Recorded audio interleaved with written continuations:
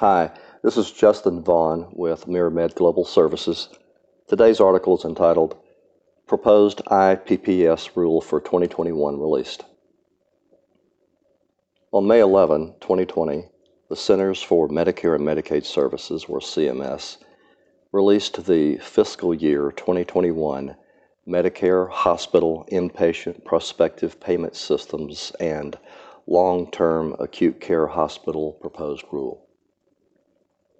According to the agency, the proposed rule signals the government's intention of achieving the following objective, quote, transforming the healthcare delivery system through competition and innovation to provide patients with better value and results, end quote.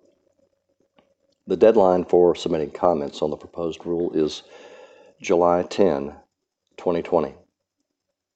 By way of background, federal law requires CMS to update payment rates for IPPS hospitals annually.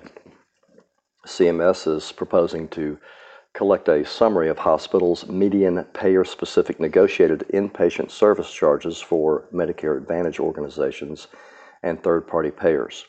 The agency hopes to use this data to set relative Medicare payment rates for hospital procedures. The proposed changes for fiscal 2021 would apply to approximately 3,200 acute care hospitals, affecting discharges occurring on or after October 1, 2020. On the same day that CMS released the proposed rule, it also published a fact sheet to help hospital executives navigate its many provisions. The following will act to summarize some of the key elements and excerpts found in that fact sheet. This section is entitled Encouragement of Innovation. In this proposed rule, CMS presents 24 new applications for new technology add-on payment for FY 2021. Additionally, CMS proposes to continue the new technology add-on payments for 10 of the 18 technologies currently receiving the add-on payment. The remaining 8 technologies will no longer be within their newness period in FY 2021, which includes the chimeric antigen receptor or CAR T-cell therapies approved for the new technology add-on payment in FY 2019. CMS is proposing to expand the alternative new technology add-on payment pathway for antimicrobial product designated by FDA as QIDPs to include products approved under FDA's limited population pathway for antibacterial and antifungal drugs, or LPAD pathway. Under this proposal, an antimicrobial drug approved under FDA's LPAD pathway would be considered new and not substantially similar to an existing technology, and would not need to demonstrate that it meets the substantial clinical improvement criterion, but rather only the cost criterion. This section is entitled New MS-DRG for Chimeric Antigen Receptor or CAR T-cell therapy. Building on the action CMS has taken to date for payments for new medical technologies, CMS is proposing to create a new MS-DRG specifically for cases involving CAR T-cell therapies. The new payment group would help to predictably compensate hospitals for their costs in delivering necessary care to Medicare beneficiaries and provide payment flexibility for the future as new CAR T-cell therapies become available. This section is entitled Payment Rates. The proposed increase in operating payment rates for general acute care hospitals paid under the IPPS that successfully participate in the Hospital Inpatient Quality Reporting, or IQR program, and are meaningful electronic health record, or EHR, users, is approximately 3.1%. CMS projects the rate increase, together with other proposed changes to IPPS payment policies, will increase IPPS operating payments by approximately 2.5%. Proposed changes in uncompensated care payments, new technology add-on payments, and capital payments will decrease IPPS payments by approximately 0.4%. Therefore, CMS estimates a total increase in overall IPPS payments of approximately 1.6%. This section is about adjustments. Hospitals may be subject to other payment adjustments under the IPPS, including, number one, penalties for excess readmissions, which reflect an adjustment to a hospital's performance relative to other hospitals with a similar proportion of patients who are duly eligible for Medicare and full benefit Medicaid. Number two, a penalty of 1% for worst performing quartile under the hospital-acquired condition. This section is entitled Medicare Uncompensated Care Payments. CMS proposes distributing roughly $7.8 billion in uncompensated care payments in FY 2021, a decrease of approximately $0.5 billion from FY 2020.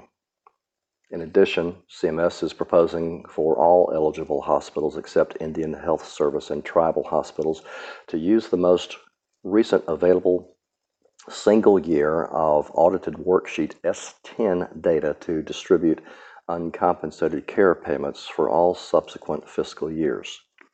An increased number of hospitals audited for worksheet S10 with future cost reporting years is expected. Next section, graduate medical education policy. CMS is proposing to expand the existing definition of who is considered a displaced resident beyond residents who are physically present at the hospital training on the day prior to or the day of hospital or program closure. These proposed policies would provide greater flexibility for the residents to transfer while the hospital operations or residency programs were winding down, and would allow funding to be transferred for certain residents who are not physically at the closing hospital program. Next section, Hospital Acquired Condition or HAC Reduction Program. CMS is proposing to automatically adopt applicable periods, i.e. performance periods for measures used in the program, beginning with the FY 2023 program year and all subsequent program years, and update the definition of applicable period at 42 CFR 412.170. The proposed rule also calls for a refining of validation procedures used by the program in order to align with the hospital IQR program's validation procedures, which happen concurrently. Next section, Hospital Readmissions Reduction Program, or HRRP.